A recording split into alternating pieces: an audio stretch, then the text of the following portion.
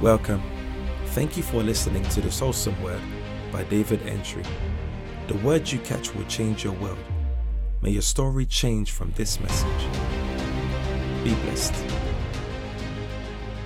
One of the reasons why we come to church is it creates an opportunity for God to smear himself more on us. So any person who tells you I don't do church really cannot do God. You can't do God outside of church. How can you say that? Try it. Just try. The sweetness of the pudding is in the eating. Try it. You cannot do God if you don't do church. That's what some of the bad representatives of Christ have done. They have given a bad impression or a wrong representation of what Christianity is. So you see someone who said, I'm from a Christian family. So it's good, but it doesn't make you a Christian. It doesn't make you a Christian. It doesn't matter how long you stay in the zoo, you don't become an animal. Oh, but the funny one is, I'm a nice person. There'll be a lot of nice people in hell. A lot of nice people. Who says God is interested in your niceness? Think about what I'm saying. But we don't know, because religion makes you think that it's about you, about your efforts, how well you behave, how well you're able to dot your I's and cross your T's.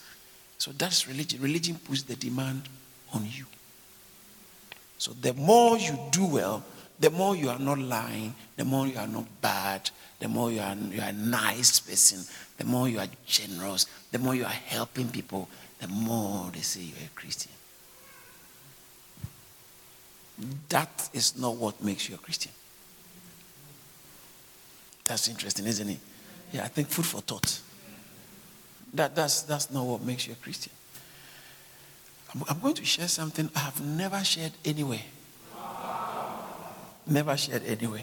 But it's going to be such strong meat that some of you, it will take you the rest of your life to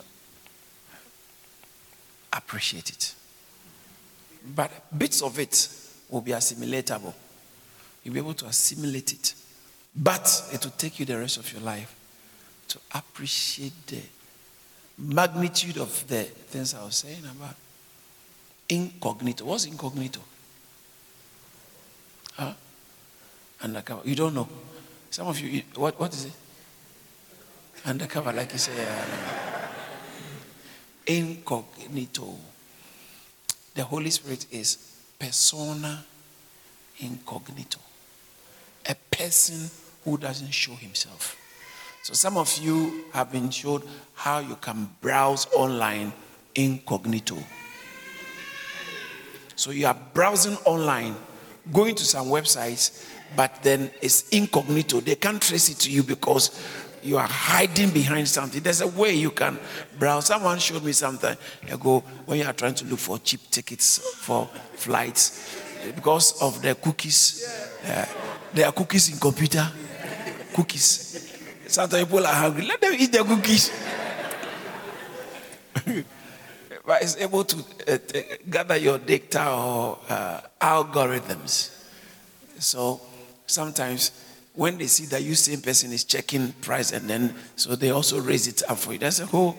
So then you have to browse incognito, so they can't realize you came in. The Holy Spirit is persona incognito. In other words, when the Holy Spirit is working here, you won't see him. What he comes to show, he never shows himself. The Holy Spirit does not reveal himself to people. He reveals Christ. So he's actually living in the interest of another. The Holy Spirit comes so that he is the only perfect at the moment in the world, the only perfect person persona incognito. In John chapter 16, verse 13, it says that when he comes, the Spirit of truth, however, when he, the Spirit of truth, has come, he will guide you into all truth. He will not speak on his own authority, but whatever he hears, he will speak, and he will teach you things to come. Whatever he hears. So it's like the things he's saying is not from him. He doesn't have anything to say. Everything he says is what he's hearing from our Lord Jesus Christ. The verse 14. Verse 14 says that he will glorify. So it's not about him. Everything he's doing is just pointing fingers to Jesus. He's glorifying Jesus. He's glorifying Jesus. So then when the Holy Spirit comes into your life, if it's really the Holy Spirit who's working in your life, we will see more Jesus than you. Today I want to tell you, don't live your life.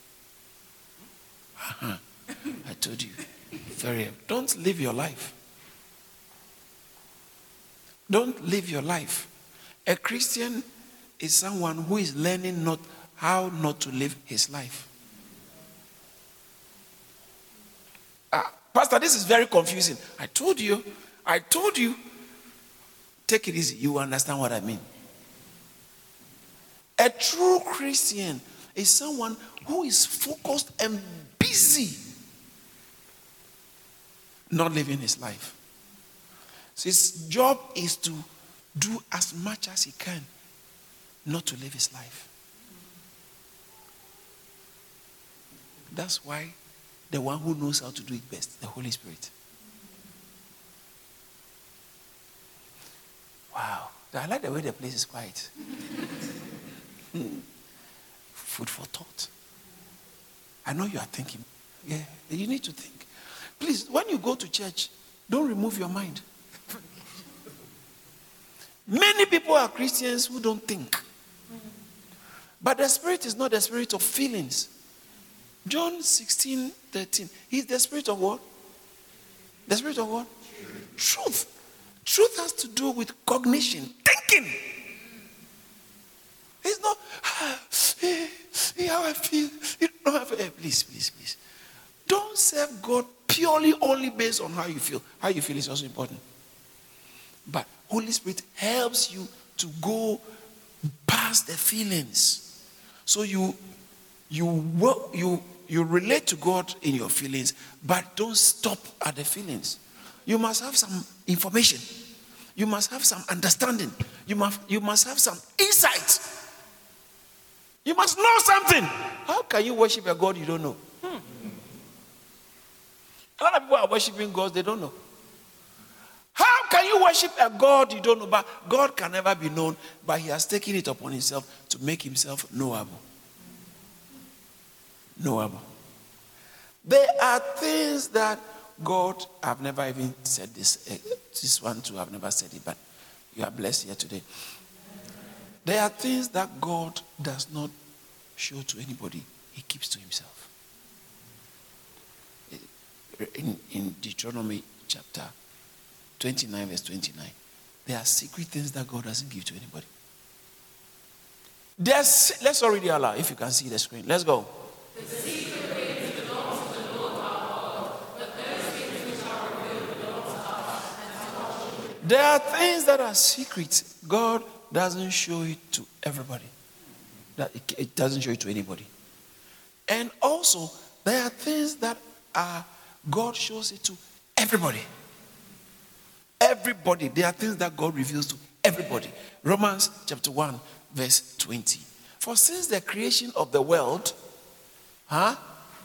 say his. Who is the his talking about? God.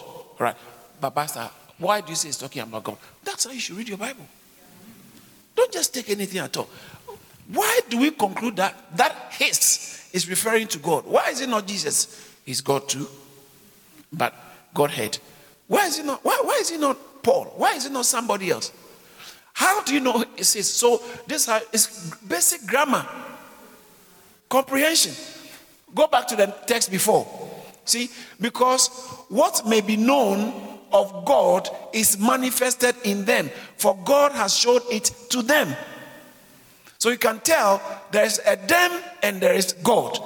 The subject here is God, and it's talking about God and them. Now the next statement says that, for since the creation of the world, his invisible attributes.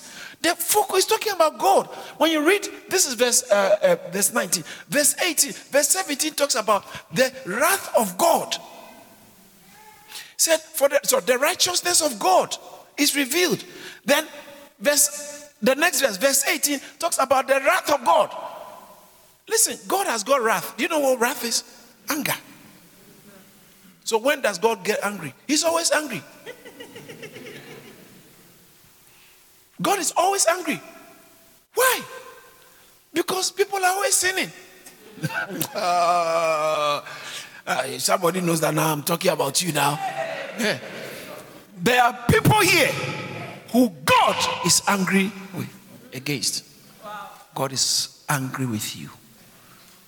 I don't know who I'm talking to. It's now getting a bit hot. But why are you saying that? Open your eyes. This is in plain text. The wrath of God is revealed from heaven against what? All ungodliness. It's there.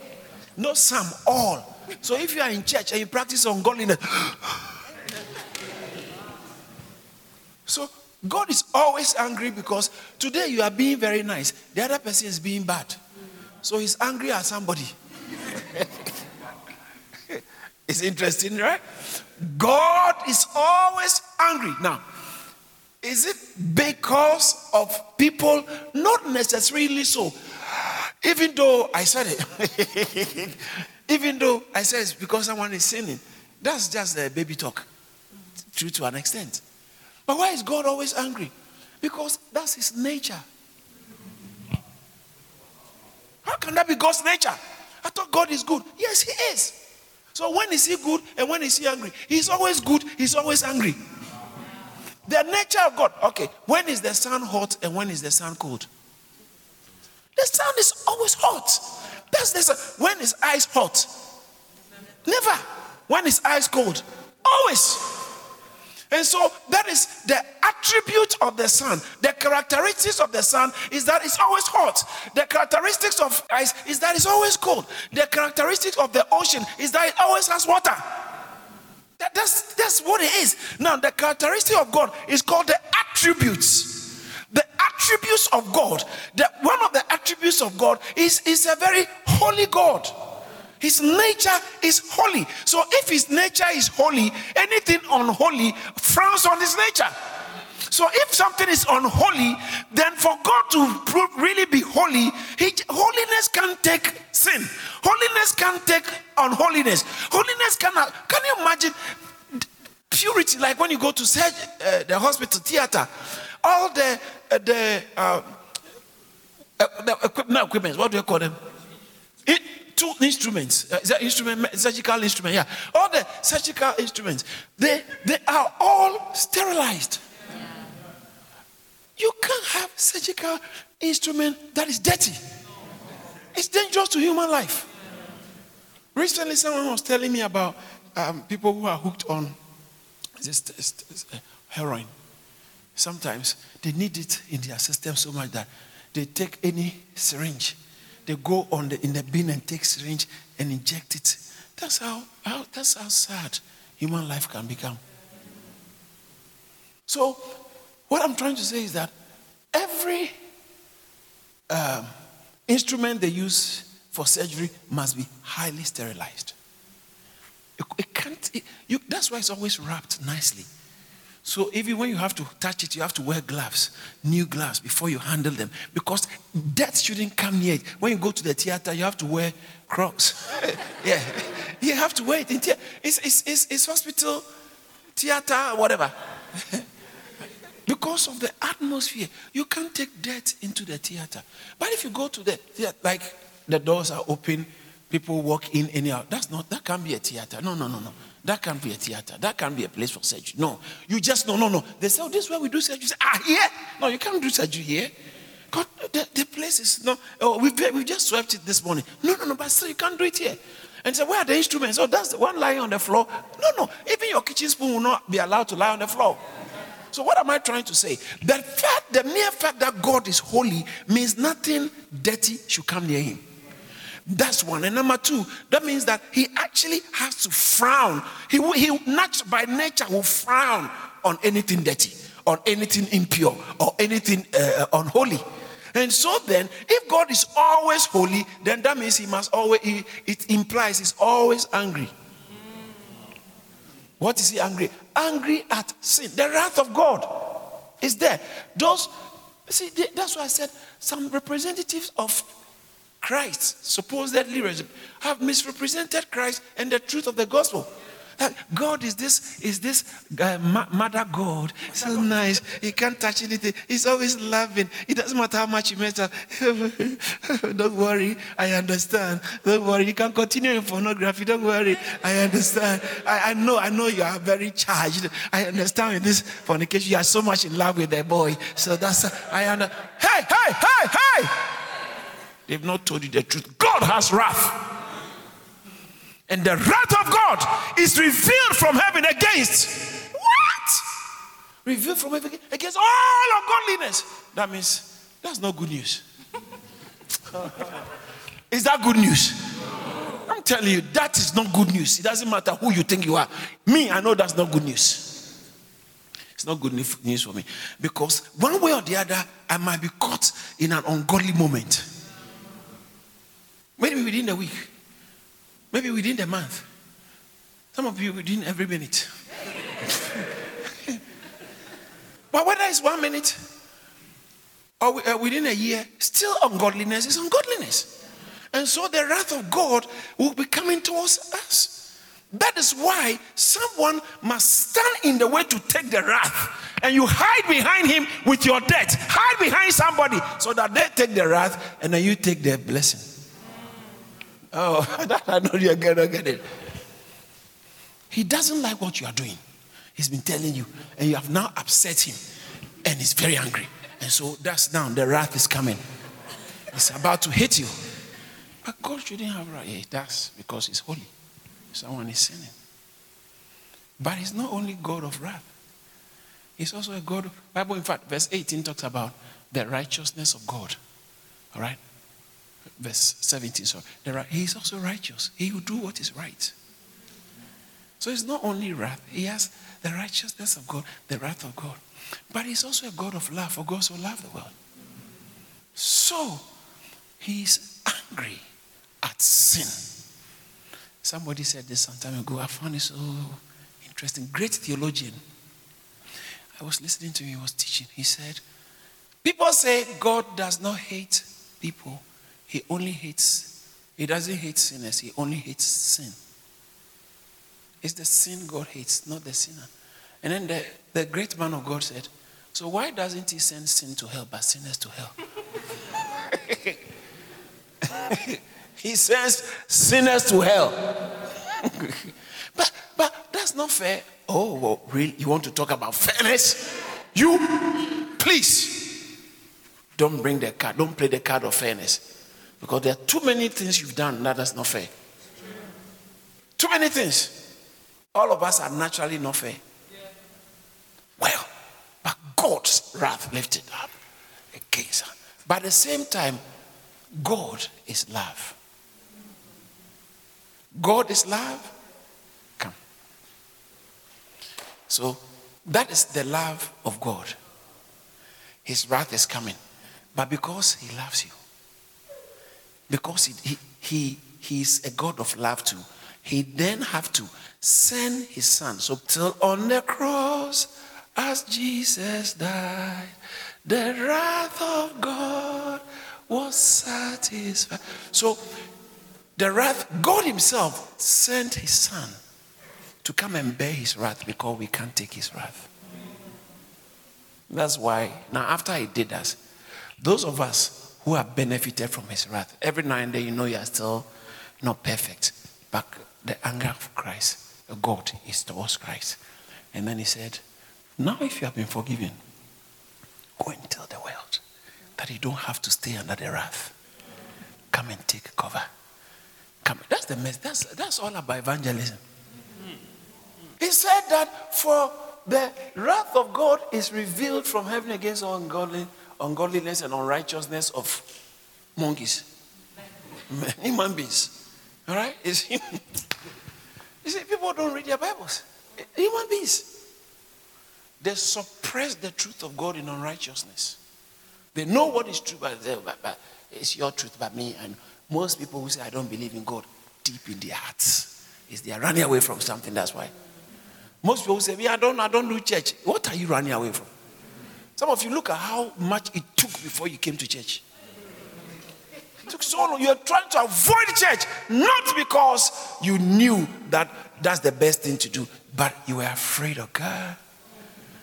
Some of you took one dream to bring you to church. You had a dream that Satan was beginning to rub his hand on your head. When you woke up, it was winter. The heater was off, but you were sweating. You came to church. So, we suppress the truth of God in unrighteousness. Now look at the next verse. Because what may be known of God is manifested in them, for God has shown it to them.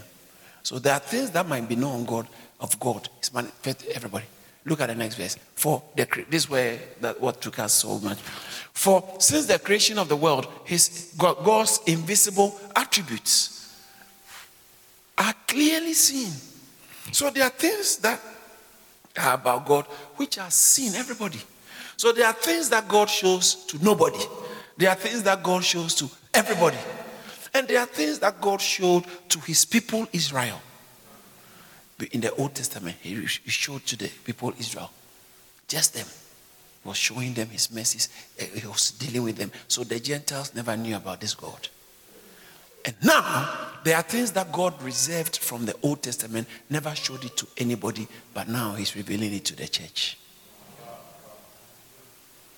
The revelation of God. The revelation of God. So as I was saying, it's so important to understand that you can't say you are practicing a walk with God, you're a Christian, without knowing God. How can you serve a God you don't know? He says that for the time is coming and now is John chapter 4. When the true worshippers shall worship the Father, how? In feelings. Feelings. People like feelings. Oh, I like that music. Oh, I like that music. Years ago when I was in Ghana, when I got born again, there's a song we used to sing in church. I'm sure some people still sing it. They sing it in the local language. Satan is crying, he's crying, he's crying, he's crying. That's praise and worship song. Satan is crying. The people are that he's crying. What nonsense is that?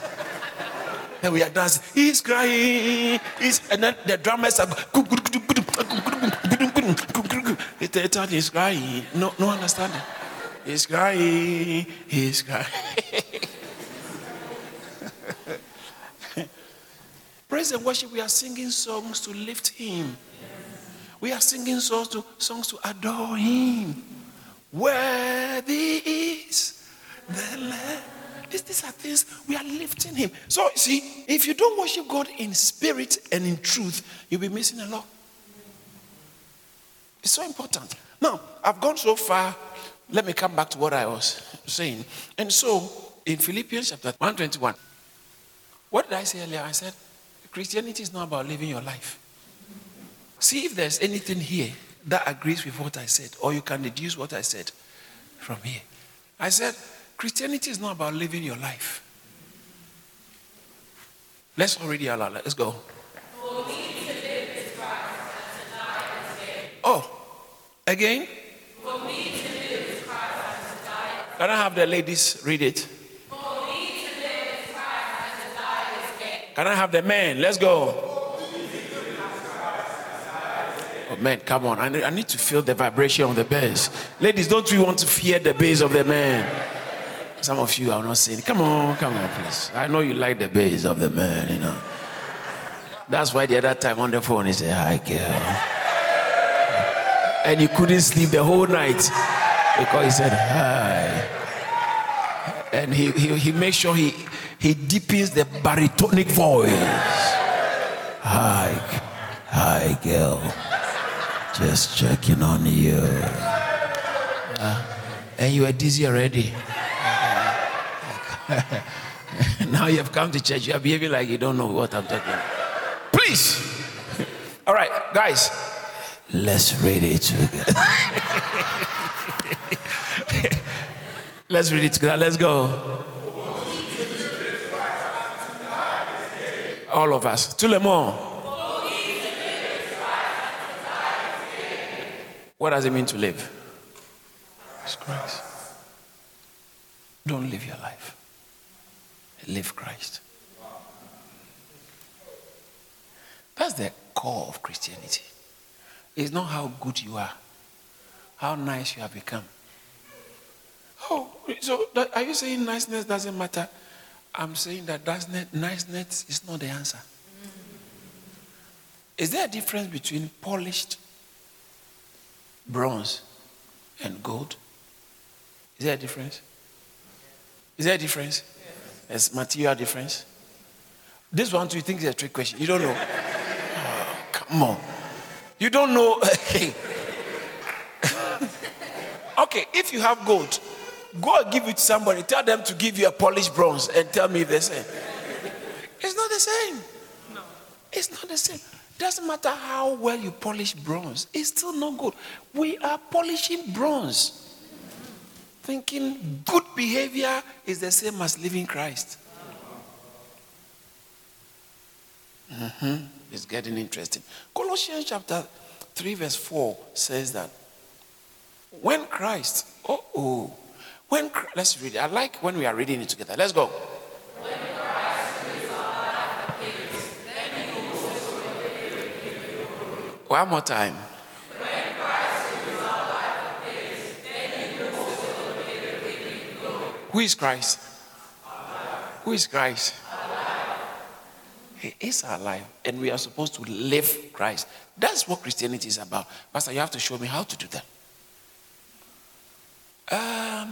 Did you notice that Christ actually, he also lived a life of incognito life?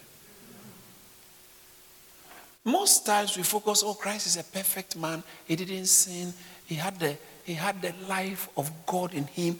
Yes, that's true. But actually, one thing we are also not talking about is that he didn't live his life. It's my life. Leave me alone. It's my hey! That's why you are missing Christianity. For me to live, it's not my life. So Jesus Christ came and he said, the Son can do nothing by himself. John chapter 5, verse 17, 18, 19. He said, the Son can do nothing by himself, but that which is that he sees the Father do. What? John 5, 17. But Jesus answered, my Father is working hither to away. The next verse.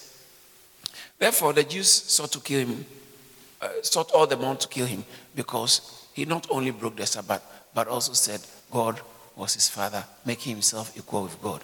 Then Jesus answered and said to them, most assuredly I say, the Son can do nothing of himself, but what he sees the Father do. So actually, he didn't come to live his life.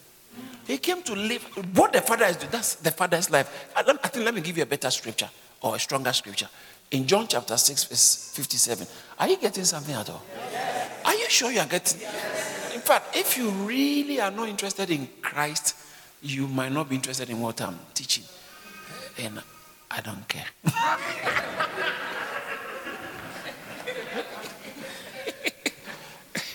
All right. I care about you, but if you don't love Christ, I don't care. As the living Father sent me, and I live because of the Father. There are people who live for their boyfriends, girlfriends, mother, father. Yeah. But Jesus said, I just live because of you. This living I mean is because of God. This living I live because of God. I don't live my life. I live his life. He lived. He was an expression of God to so much so that he said, Thomas, have I been with you all this while and you don't know me? Whoever has seen me has seen the Father. Thomas said, show us the Father. John chapter 14 from verse 8, 9, 10. He said, show us, Philip said, show us the Father and it's enough. He said, this is one of the scriptures that was read at the Queen's funeral. I loved it. Jesus said, I am the way, the truth, and the life. No one comes to the Father except by me. What? Okay, so he said, have I been with you all this while? And you don't know, because the guy said, show us the Father. Jesus, you are talking about the Father, please. That's very bad. Philip said to him, verse 8, Philip said, Lord, you know what? If you can show us the Father, it's enough, it's sufficient, it will suffice. Oh, Father, where is the Father? Because this whole thing came out. Can I take this text and then I can close? It's nice just to make the Bible speak. He was telling them that he's going to somewhere. He's going somewhere. And he said, where I am going, you know. He said, you know. And the way, you know. He said, where I'm going, you know the way. Verse 4. Yeah. Where I go, you know. And the way, you know. Huh? And they said, we don't know where you are going. How can we know the way? Can you imagine you get up, you are leaving the house, and then he said, I'm going somewhere, and your sister or your, somebody, your cousin or your mother or somebody asks you, where are you going? They said, but you know where I'm going. He said, what route are you using? He said, but you know the route I'm using. How can I know the route you are using when I don't know where you are going? And Jesus said, oh, you don't know the route I'm using? He said, I am the route. I'm the way. That's how he said it. Look at verse 5. I feel like preaching. I feel like preaching. Thomas said to him, Lord, we do not know where you are going. How can we know the way? We don't know where you are going. He said, me, I am the way. I am the way to where I am going. I am the truth and I am the life. No one comes to the Father except by me. Shout hallelujah! Say, I'm the way, the truth, and the life. No one comes to the Father except by me. Sit down and look at the next verse. It's like he's opened a can of worms. If you know me, you will know my Father also. And from now on, you know him and you have seen him. What's that supposed to mean? If you know me, you will know the Father also. And from now on, you know him because you have seen him. Where are you talking about? We don't know him. No wonder Philip said, okay. All this thing, this philosophy is getting too philosophical, it's getting too complex. Show us the Father and it's enough. Then he said, it's in the Bible. I'm not just right. It's just Philip says, and I said, Philip! Jesus said, have I been with you you so long and yet you have not known me? Philip! But no, I'm not talking, I know you. I'm talking about the Father. Okay. Philip said, no, I know you. I'm talking about the Father. He said, no, me. If you have seen me, I've never lived my own life. I've never lived my own life. Everything I'm saying, everything is the Father acting in me. He said, if you have seen me, you have seen the Father. If you have seen me, you have seen the Father. If you have seen me, I am the persona incognito. He didn't come to live his own life. He came to live the Father's life.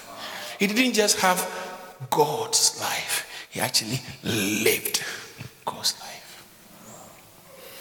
And he said in John chapter 12, verse 24, that except a grain of wheat falls to the ground and dies. Oh, thank you, Jesus. Except a grain of wheat falls to the ground and dies, it abides alone.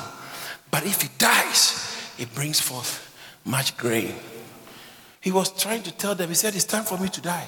When you look at verse 23, he says, time, the hour has come for the Son of Man to be glorified. He didn't even say to die. He called death glorification. What? He called death glorification in John chapter 7? In John chapter 7, verse 39, from verse 37 particularly, he said, if any man thirst, let him come to me and drink. From, as the scriptures have said, out of your belly, whoever believes in me, out of your belly shall flow rivers of living waters. Verse 39 said, this he speak concerning the Spirit, which will be given to those who believe him. For at that time, Jesus had not yet been glorified.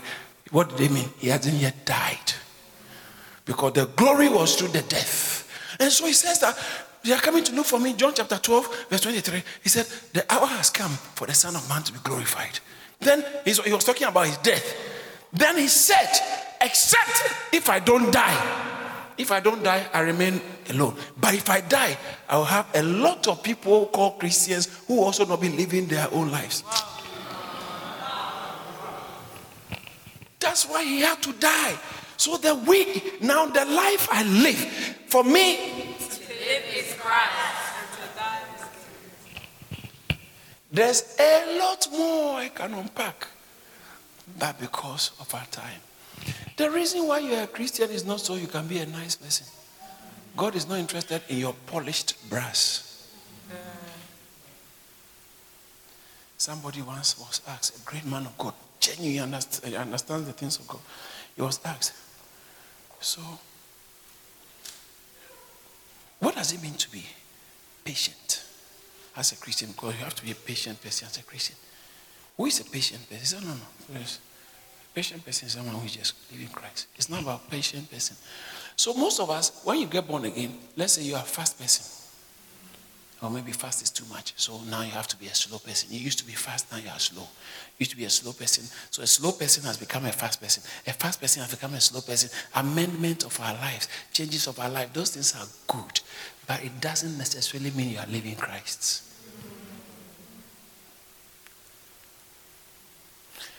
What is this thing that this pastor? I told you the rest of your life, you'll be thinking about it. When you come to church, you got to get something into your head from God's word. That many things you'll be hearing, when it's the truth of God, it begins to validate that truth you heard some time ago. I wanted to leave something with you that will never leave you for the rest of your life. That to be a Christian means to live his life. It's not about you are such a nice person, you have become a very patient person, you have become a very wonderful husband, a wonderful wife. Those things are good, but that's not what God called us for. Pastor, so are you trying to say there's no point in being a wonderful husband? If you live Christ, you'll be better than a wonderful husband. You'll be better than a wonderful husband. If you live Christ, you'll be better than a wonderful wife. If you live Christ, you'll be better than a wonderful sister, a wonderful brother, a wonderful potential husband, what we call girlfriend, boyfriend, or a wonderful potential wife, what we call girlfriend. Some people, when they enter a relationship with you, the next day they want to do something with you. See, they are speaking in tongues. They are speaking in tongues. I'm not talking about people outside. Church people, church folks, man. Does that make them bad people? No, we are all working on ourselves. I want to leave you with one thing. How do you live Christ? I've never taught this message anyway. Never. How do you live Christ? 1 Corinthians chapter 6 verse 17 says that he who is joined to the Lord is one spirit. You are one spirit with God. So in your spirit, you have oneness with God. You and God, Christ. He who is joined to the Lord is one spirit with the Lord. In your spirit. So where is Christ? If you are born again, where is Christ? It's in your spirit.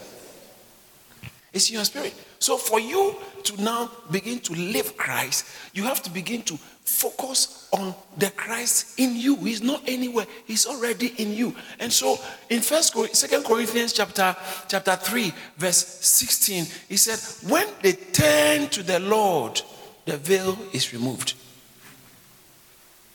Let's read it out.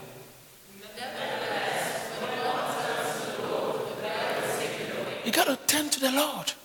Where is he? He's inside. So he said, you have to start, take your focus from other things and start focusing on the Lord. How do I focus on the Lord? In your day-to-day life, the simplest way to focus on the Lord is to be prayerful. Does that make sense when Paul said, pray without ceasing? What does that mean? Every day, do I have to go and be hiding somewhere and sitting somewhere? No.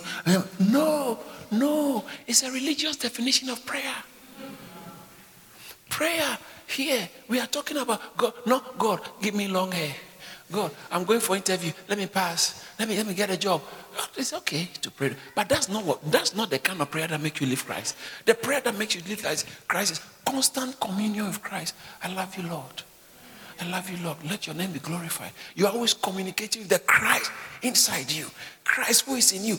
You are living him out by talking to him, by asking him, Lord, let your name be glorified. Show me the way. Lead me. Let me do it your way. I thank you, Lord. I love you, Lord. I love you, Lord. I don't mean that every time you're walking, I love you, Lord. I love you, Lord. I love you, Lord. It's not realistic. It's not realistic. That's not what I'm talking about. But you are always conscious and consciously engaging Christ in your spirit. It's better than how nice you are. When you constantly engage Christ in your spirit, in fact, there is some niceness that is already loaded into your spirit because of Christ.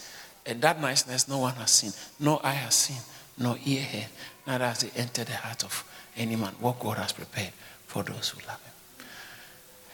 I don't know why this message was on my heart to come and share.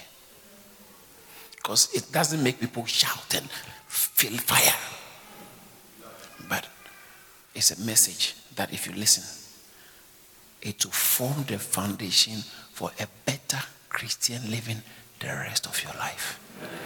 So all my life, all I'm trying to do, how can I actually live Christ fully? That's why I said, you can't do it on your own. Let me bring someone to you who doesn't live for himself. He's the persona incognito, the Holy Spirit. He's living in you to help you so you can live for Christ. So you can live for Christ. So you can live for Christ. I see your story changing. But Pastor, I've been sinning so much. Sometimes I'm a Christian. Sometimes I just don't understand why. Maybe this thing is not for me. Hey! Who told you that? The devil has been talking to you. The devil has managed to convince you that Christianity is not for you. He's trying to tell you hell is for you. Never ever say that it's not for you because of your personal weakness. For all you may know, there are others who are even weaker than you. They are weaker than you. You are not the weakest. There might be others who are weaker. None of us is strong actually. It says that when I am weak, then I am strong. I would rather boast in my weakness. 1 Corinthians chapter 12. I'll boast in my weakness. So then I'm not saying that go around doing weak things and say, yeah, I'm weak. No. What I'm trying to say is you have to be thankful that you can't do it by yourself. So your confidence in the Lord is that if I don't depend on God, I'll fail. That's your weakness. So then that actually becomes your strength. Because your strength, you are strong when Christ is lived in you. You are not strong when you are able to live your own life and do your own thing. Today, I came to tell somebody, maybe you are here, you are not even in Christ. You have not started allowing Christ to live inside you for him to be expressed through you. This whole thing is real. One day someone is going to die. Death is something we don't like talking about, but it's something that is going to come to everybody. Every human being, one day will go. When you meet your maker, what are you going to say? Why would you meet him in his anger? Anyone who told you God is not angry is speaking against the Bible. God is a God of wrath, but his wrath is towards the unrighteousness of men, which you have a lot of. You and I, we have a lot of unrighteousness and ungodliness. And because of that, we are the recipients of the wrath of God. Why would you want to die in that state? That's not smart. No, that ain't smart. Today, that's how you start the journey. You hear the pastor, and you say, oh, yeah, I know God is not pleased with me. Hey, people say the other way, God is not pleased with me. No, the other way is better. God is actually angry with you. He's furious with you. Yeah. But because he's a God of love, he will not act on his anger against you. Why won't he? The Bible says that he's long suffering. It's long. 2 Peter chapter 3, verse 9. It is not that God is weak, as some men count slackness. It's not. 2 Peter chapter 3, verse 9. The Lord is not slack concerning his promises, as some count slackness. People count slackness when you're supposed to meet someone, you don't do it. You're supposed to pay your rent, you don't do it. And I can't be bothered. I'm not bothered. I can't be bothered. Go and work, clean your room. I'm not bothered. Nice lady, you make up everything. Nice makeup. Your room is like Syria. And I'm not bothered. Some of the ladies, they don't even wash their hair. If they take the wig, if they take the wig, it can resurrect a dead body. Okay, my time is up. As some men count slackness, but God is long suffering towards us. He's holding himself back towards us. Why? Not willing that any should perish, but that all repentance, all should do a U-turn. So God is angry with the sin you are sinning. He's angry with the sinning. God is angry, but his love,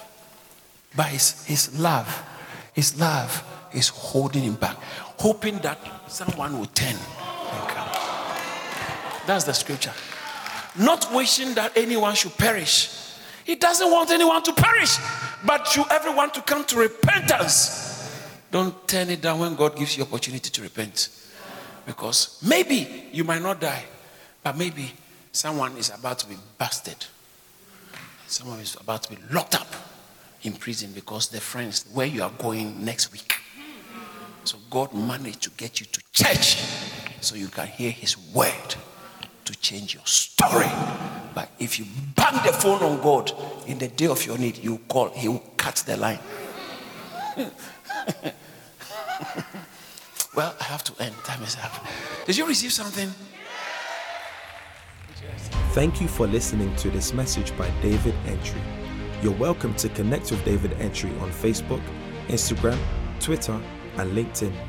You can also find more spirit-filled messages from Charis Church on YouTube and all relevant streaming platforms.